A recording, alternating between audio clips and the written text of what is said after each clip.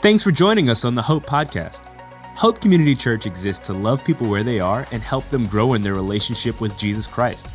By pursuing this relationship together, we can change the world. Hey, when you're done listening to this episode, please take a moment to subscribe to our YouTube channel and download our free app. From there, you can find all of our recent message content. Our app is actually the best place to keep up with everything going on at Hope. If you like what you hear today, we encourage you to share this with your friends or family. Enjoy. What's up, Hope? How are we? Good. Good to see you. Welcome to everyone joining us at all of our physical campuses. If this is your first week, we are in the fourth week of a series that we're calling Rhythm.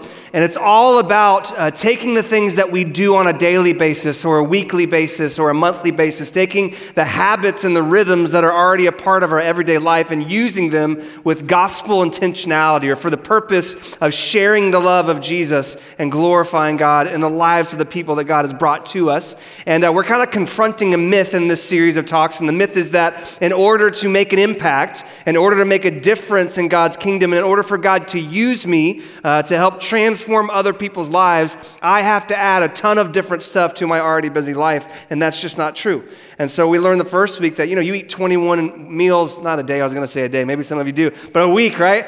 And if you just take one of those meals and chose to invite someone that might be close to you but far from God, that God can actually use that simple meal as a gateway into their life and really change it for the better. And so we've talked about eating, we've been talking about serving or blessing. Last week, Leonce, you guys enjoy Leonce? How can you not enjoy Leonce? Yeah. He talked about the needed rhythm of rest and of silence and solitude. And this week, it's an interesting topic. We're going to be talking about something that all of us do pretty much all the time, and we do it better in certain areas of our life than others, and it's the rhythm of listening. It's going to be weird. I've never given a sermon on listening before. And the irony's not lost on me that I'm going to be talking for 25 minutes about the habit of listening, but that's okay. You guys are going to get some practice. Have you ever thought about how often you listen to things every single day? Like when you first wake up, I don't know if you're like me, I ask Alexa to tell me what the weather is, and then maybe some of you head downstairs and you turn on SportsCenter or you turn on the local news while you're making breakfast, and then you get in your car, and what's the first thing you do? You turn on your favorite radio program, maybe put some Spotify on, and then you go to class or you go to your job or you get to the office, and during the day you might listen to some audiobooks or you might listen to some podcasts, and then you listen to the radio on the way back home, you listen to Netflix and YouTube before you go to sleep, and then some of us, like me, put on a white noise machine or a fan so that we can go to sleep at night, right? We listen to stuff all the time. But one thing that we do really, really poorly is listen to the other actual physical human beings that are in our vicinity, that are in our lives. We'll read the text message they sent us. We'll read their update on social media, but very rarely do we listen and listen well to them when we're sitting at a table with them or when they're across the room. Rarely do we really listen to what they have to say to us. Most of us are really bad listeners. Anybody with me? I am. Just this past week, my wife was talking and she said, "Have you heard a single word that I've said?" And I thought in my brain, like, that's a weird way to start a conversation. Some of you will get that in the car. Because we're bad listeners, right? Listening is an art form that a lot of us have forgotten. It seems like we're just so busy in our little world, just kind of building our own little kingdoms, just busy in the tasks in our own little universe, that when someone asks us to put all that on hold so that we can listen to them, or worse yet, they ask us to leave our little world and to enter into theirs, that's a really, really difficult task. And we see the breakdown of this listening everywhere. I can't tell you how many marriage counseling sessions I've done over the years where she just doesn't listen to me. He just doesn't listen to me. Right? We see it in our parenting. When are you going to start listening?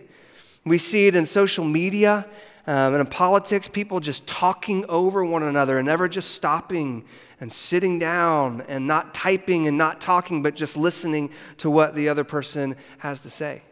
And I think a lot of what makes listening so hard is because many of us just like to talk. We just like to talk. You ever get in a conversation and you're just waiting for the other person to be quiet so that it's your turn to talk? Or while they're talking, you're planning out what you're going to say?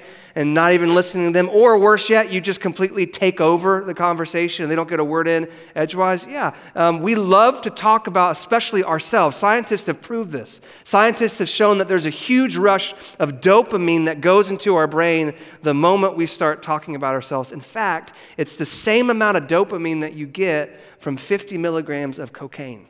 Isn't that crazy? Don't do drugs, they're bad. But talking is like a drug that we've all become addicted to. Everyone's talking and no one's being heard.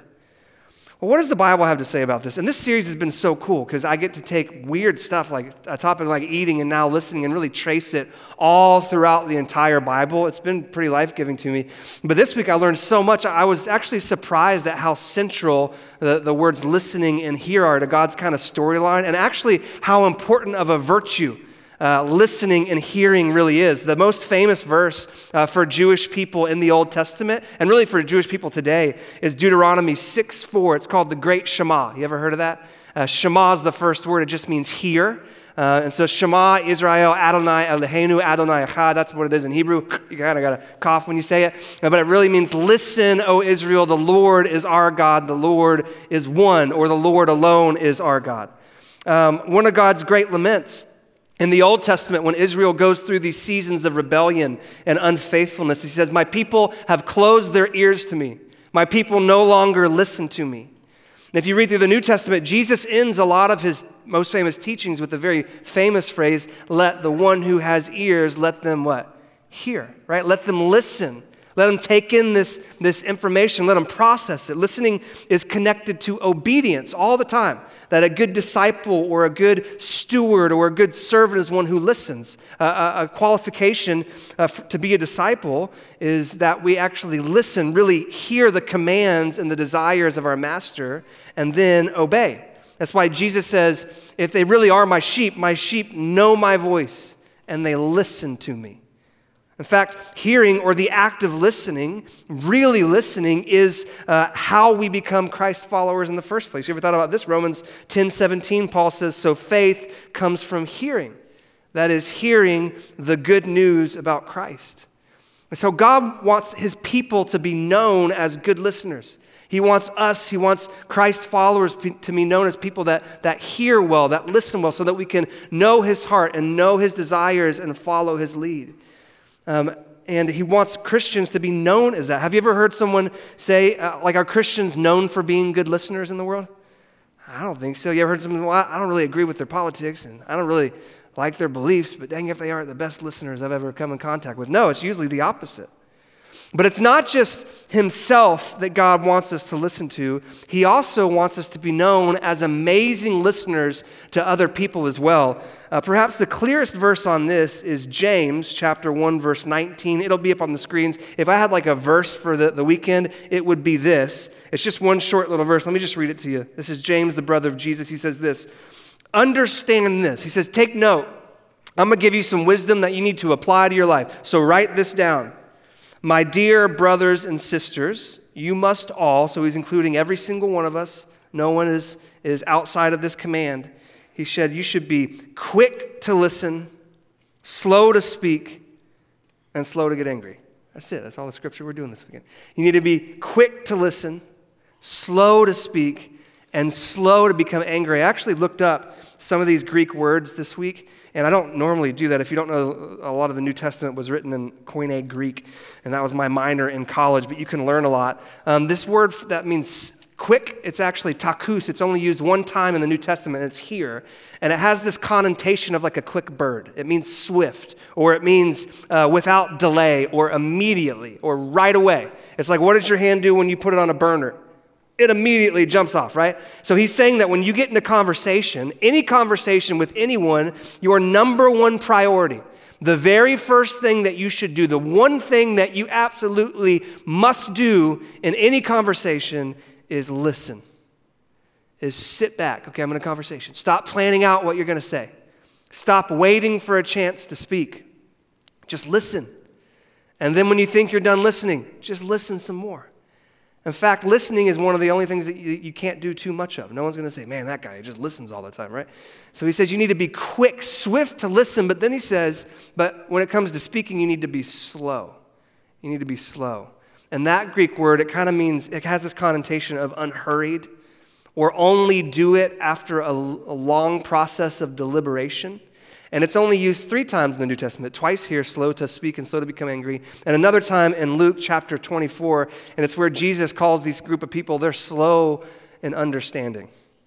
They're not that bright.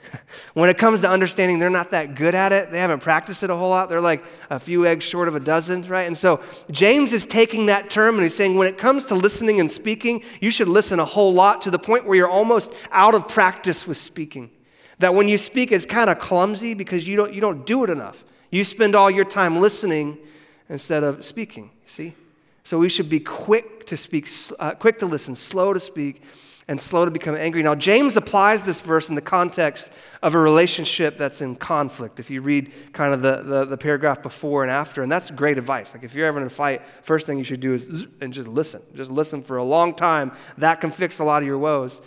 But it's also an amazing piece of wisdom if you're in a relationship with, not with someone that's angry at you, but when someone's going through a hard time, or when someone's in need, or when someone's going through this season of pain. It's an amazing piece of wisdom to apply when you're in a relationship with someone that's suffering.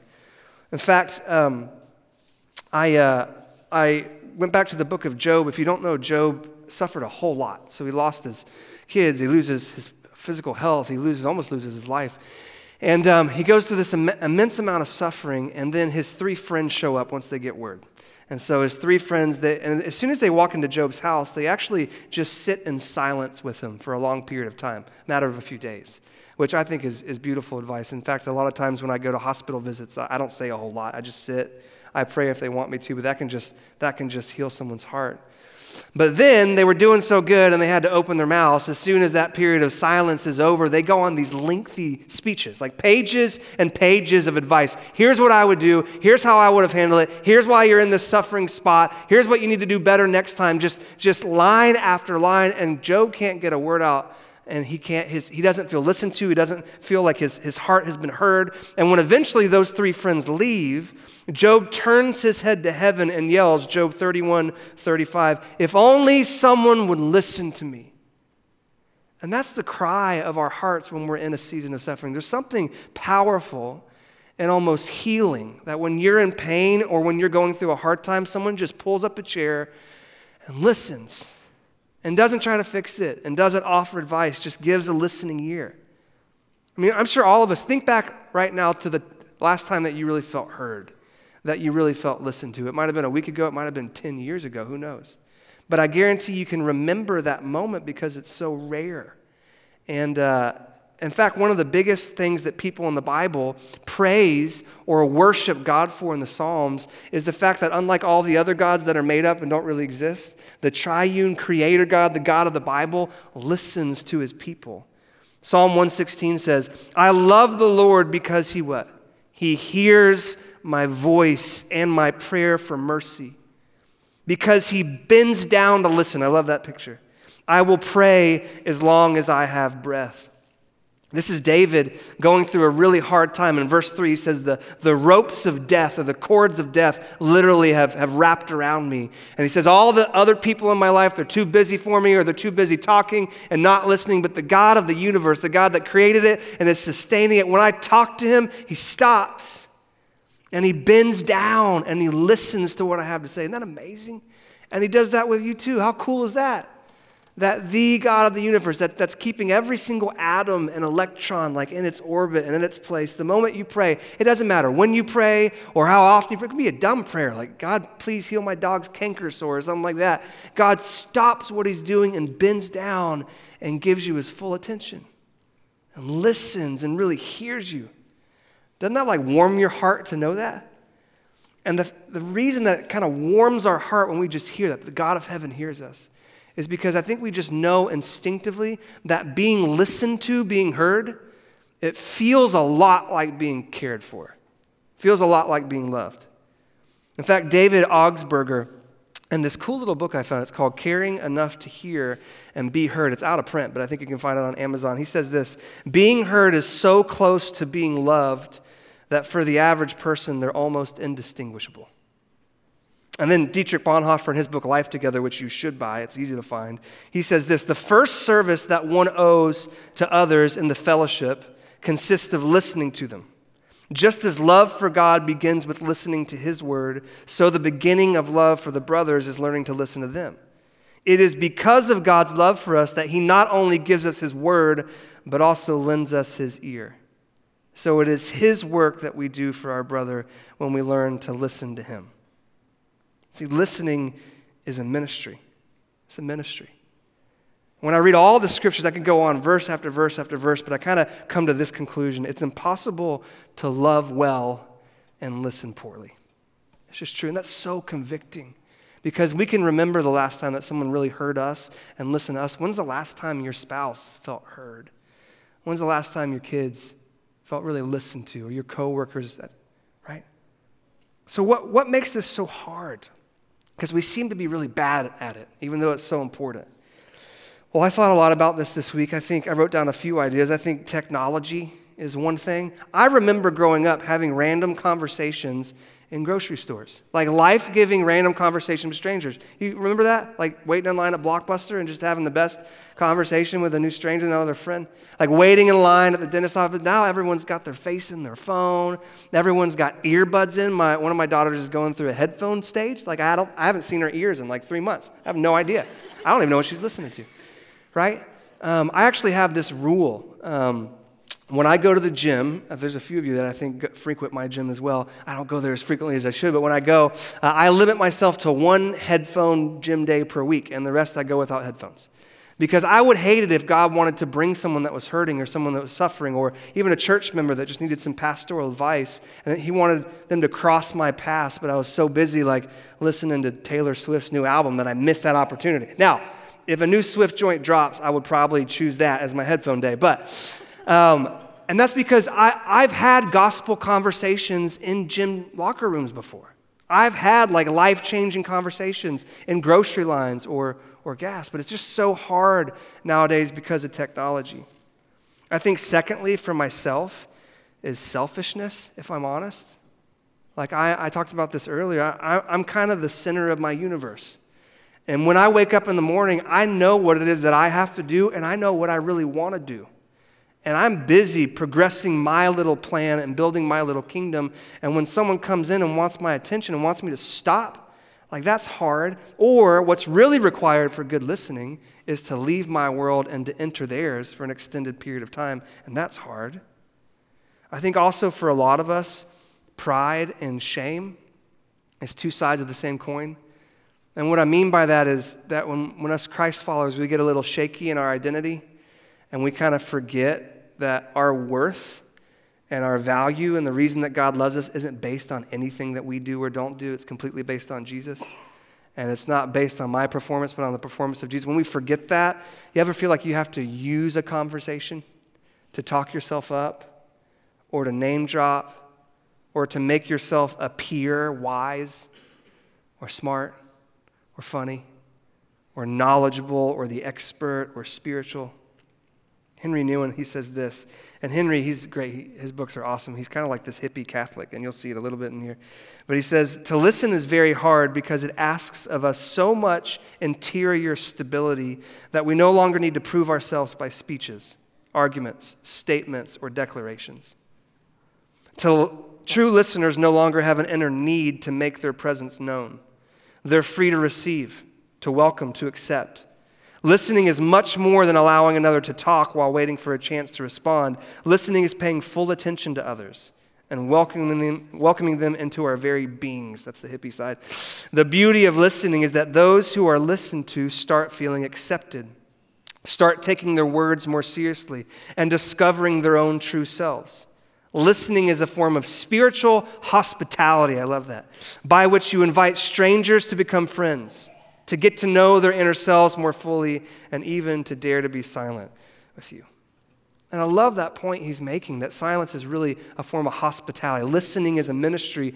I don't counsel a whole lot nowadays, and I'm not very good at it, but when the counseling seems to help the other person, it's when I listen for 90% of the time, and then for 10% just ask good questions and pray at the end. And that's what I've been told good counselors do. And that really is what good counselors do. They don't really talk a whole lot. They just help the other person have a space to talk themselves and to figure out what's the root of this problem, and maybe to even diagnose a path forward themselves. And what we see in our country is that people are willing to pay billions of dollars a year to these counselors and these therapists because they provide the needed service of listening. And what we see is that we could do that. We could offer free of charge what counselors and therapists do every single week. This week I read about a guy named Don Ritchie, and he's known as the Angel of Sydney Harbor because for the past 50 years he's lived across the street from this rock cliff at the entrance of Sydney Harbor called the Gap. And people go there for the views and to take pictures all the time, but sadly it's also one of the most popular places for suicides. They go there and it's a quick kind of painless death. In fact, one person a week over the past 50 years has tried to commit suicide there. And Don Ritchie has sort of made it his goal to save as many people as he can. Authorities say he's probably saved about 160 people total, but his friends and his family members think that's probably more like 400 or 500. And here's what a news article said about him. It's a little lengthy, but he says this. How does he do it? What's his miracle method? Well, each morning, as he gets out of bed, he looks out his window and throughout the day, keeping watch to see if someone's alone and close to the edge. And if he notices they are, he rushes out of his house to interact with the person. So in those bleak moments when the lost souls stood atop the cliff, wondering whether to jump, the sound of the wind and the waves was broken by a soft voice, and I'm not going to do an Australian accent. He said, "Why don't you come and have a cup of tea?" the stranger would ask. And when they turned to him, his smile was often their salvation. That's all he did. He offered them a cup of tea, a smile, and most importantly, someone to not just hear them and their pain, but someone who would really listen. And the article goes on and talks about this one woman that he remembers fondly. He noticed that she's kind of sitting out there and her purse is already beyond the fence. And he said, I just walked up and said, "Hey, you want a cup of tea? You want to come listen? You can meet my wife." And so she said, yeah, and went to breakfast and just had a chance to be heard until her heart kind of changed. And she said, okay, and she went home. And now she revisits every single year with a bottle of champagne just to say thank you. The article says, Don remains available to lend an ear, though he never tries to counsel, advise, or pry. I'm offering them an alternative, really, Ritchie says. I always act in a friendly manner. I smile. It's amazing what a simple cup of tea, a smile, and a listening ear can do for another person. While this cannot save everyone, which is true even for the Australian angel, it's true that simple kindness and a listening ear can be surprisingly effective. Crazy how powerful this is. And one thing you see all the time in the Gospels is that Jesus was incredible at this. We're going to see this next week. We're going to go in depth into two interactions he has with two very different people. But what you see in the Bible is that Jesus was an amazing listener. When he started talking with someone, he gave them their full attention. And he would give his attention to people that other people would talk over or would overlook. And it's actually weird that the Gospels go to extremes to point out that Jesus looked people in the eye. Like that's in Scripture. And he would ask these really revealing questions. And at the end, if he could, he would meet the need that they had. And then he'd go on about his day. It's what one pastor calls incarnational listening. And I love that phrase. Incarnation is just a theological word to describe how Jesus left his world of heaven and then took on human skin and came into our broken world. We talked about it 2 weeks ago, Philippians 2. And while he was with us, he sacrificed, he served us, he met our greatest need, the need for forgiveness and freedom and grace. And then once that need was met and the sacrifice was made, he left and went back to his world. And one pastor said that's what good listening is. It's getting out of our little kingdom. It's getting out of our world. It's entering into someone else's. Sacrificing like your time for 30 minutes, an hour, 2 hours, however long it takes.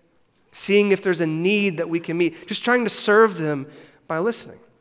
And once we've done that, we leave and we go back to our other world. It's incarnational listening. So, what are some practical things that we can do? We're going to wrap up as we seek to use this thing that we do all the time, which is listening. We don't have to add anything to our schedule. What are some practical ways we can use this for the glory of God and the good of others? Well, I wrote down, I don't know, 3 or 4. If you just Google signs of a good listener, you can probably get 100 more. The first thing I would say is pray.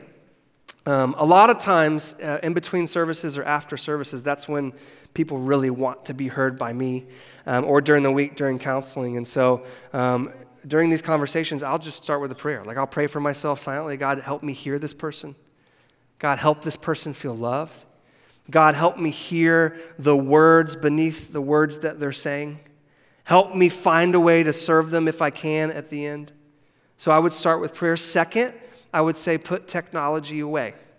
That means like when you're at a table with someone, it doesn't mean you put your cell phone right there. You know what that means? It means you're important, but if something more important comes along, I'm going to jump into that right now.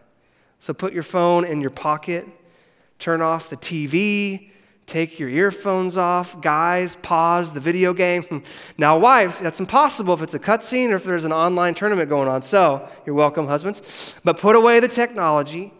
Thirdly, I would say body language is key. So I know when I'm out the atrium at a campus, I'll try to not cross my arms. This just comes across as guarded.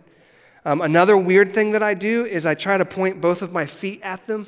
And a lot of times someone will kind of get my attention in the atrium and I'm like this. And if you try to do a conversation like that, it's like, hey, I was doing something really important and you're not a part of that equation. So I try to point my feet towards them. I try to look them in the face or look them in the eyes. Don't glance all around the room. And some of you probably think I'm really rude because I've been talking with someone and you've tried to get my attention and I won't give it to you. I'll completely ignore you because they have my attention in that moment. And then lastly, I would say just don't feel the need to say anything, right? Be slow to speak. Don't listen so that you can give a good answer or a smart answer. Husbands, we've learned this the hard way, haven't we? Don't listen to fix. Might not need to fix. Well, why are we talking if you don't want to fix something? Because she wants to be heard, right? So just listen for the purpose of listening. Instead of saying, what do I need to say what do I need to learn? What do I need to understand about this person so that I can love them, so that I can serve them, right? And there's probably 100 other practical things. It's a little thing, right? It's something we don't have to clear time in our schedule for, but it's powerful. Back in 2016, we were planting our church in Asheville. And I would go prayer walking with a group of people at my church every Thursday afternoon, like old school, like door to door. Weird, huh? And so our church was in downtown, and we would walk through all the residential streets and roads, and we'd just pray for the city. If we saw someone on the sidewalk, we'd say, hey, can we pray for you? And some people would run away, and some people would say, yeah. Well, one time we met this lady that was the president of an HOA. She was actually in charge of this community organization for all the neighborhoods there. And I said, you guys have meetings? And she's like, we do. And I was like, can I attend one? And she's like, well, do you live in this neighborhood? And I said, yeah, and just lied to her face. And Rahab did it. It was fine. It's for God's glory. And so I go to this meeting, and they have all these politicians there that are trying to get votes for the city council or something. I don't know. But I look pretty good going up after them because I don't want anything from you. Just want to let you know we just started a church, and we're here to serve and bless you. And if you need anything, just let us know. And so that night, an older, about 70-year-old lady, sweet lady named Joan, called. And she had this house and had lived in this house for, 50 years of her life, Asheville, born and bred. And she said, can you guys come paint my house? And I had never painted a house before, and I stupidly said, yes, we'll be there this Saturday. So you just go buy the paint and get as much as you think you need, and we'll come and paint it. So I got 15 people. Her house was bigger than I was expecting. It's older.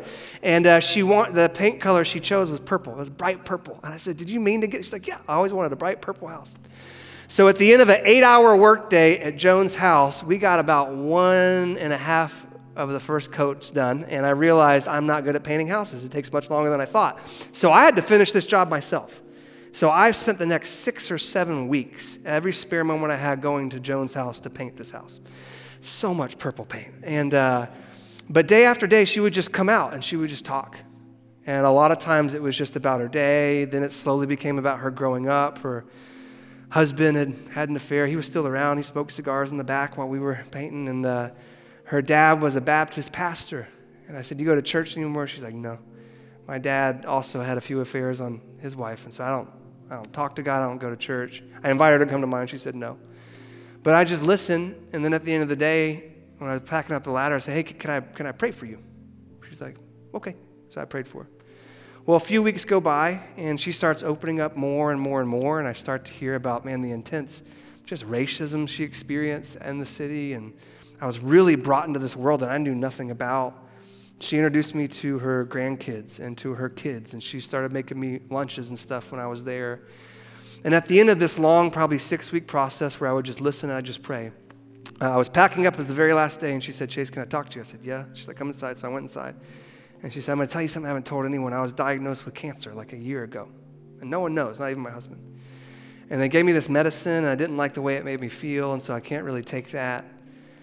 Anyway, I just want to let you know something about you and the people that you're bringing, and you were praying for me like every day. I just want to let you know that I talked to God last week for the first time, and I've started praying again, and I've started looking at churches that I might attend. Just want to let you know. I was like, Joan, this is amazing, and I was crying, and I hugged her, and I prayed for her last time, and I didn't do anything. I painted a house purple very poorly. I had to hire professionals to fix all my mistakes, and I just listened, and I just prayed, and God used it to work powerfully in her life, right? What does that psalm say? It says, I love the Lord because he hears my voice. We talk a lot about being the hands and feet of Jesus. What if we tried this week to be the listening ear of Jesus? You think God could use it? I do. Let's pray. Father, thank you for your word. Thank you that you're hearing me right now. Father, would you cause to cross our path people that need to be heard, that need to be listened to? Father, would you allow us to listen to those that are talked over or that are overlooked? Father, would you just create in us this habit and desire to leave our little world, as important as we think it is, and just go to someone else's for a few minutes and just serve them, show them that spiritual hospitality of listening and hearing. And would you use that for their good and for our joy and for your glory? And it's in Jesus' name we pray. Thank you for listening to the Hope Podcast. We hope you enjoyed this message and encourage you to share it with your friends and family. If you live in the greater Raleigh-Durham area in North Carolina, we'd love to meet you at one of our weekend gatherings. For campus locations, service times, and information on our children and student environments, check out gethope.net. To make sure you don't miss our next message, please take a moment to hit the subscribe button. We would like to invite you to support what we are doing by visiting gethope.net/give. Through generosity of people like you, Hope can run programs like our food pantry, homework club, project classroom, and many more.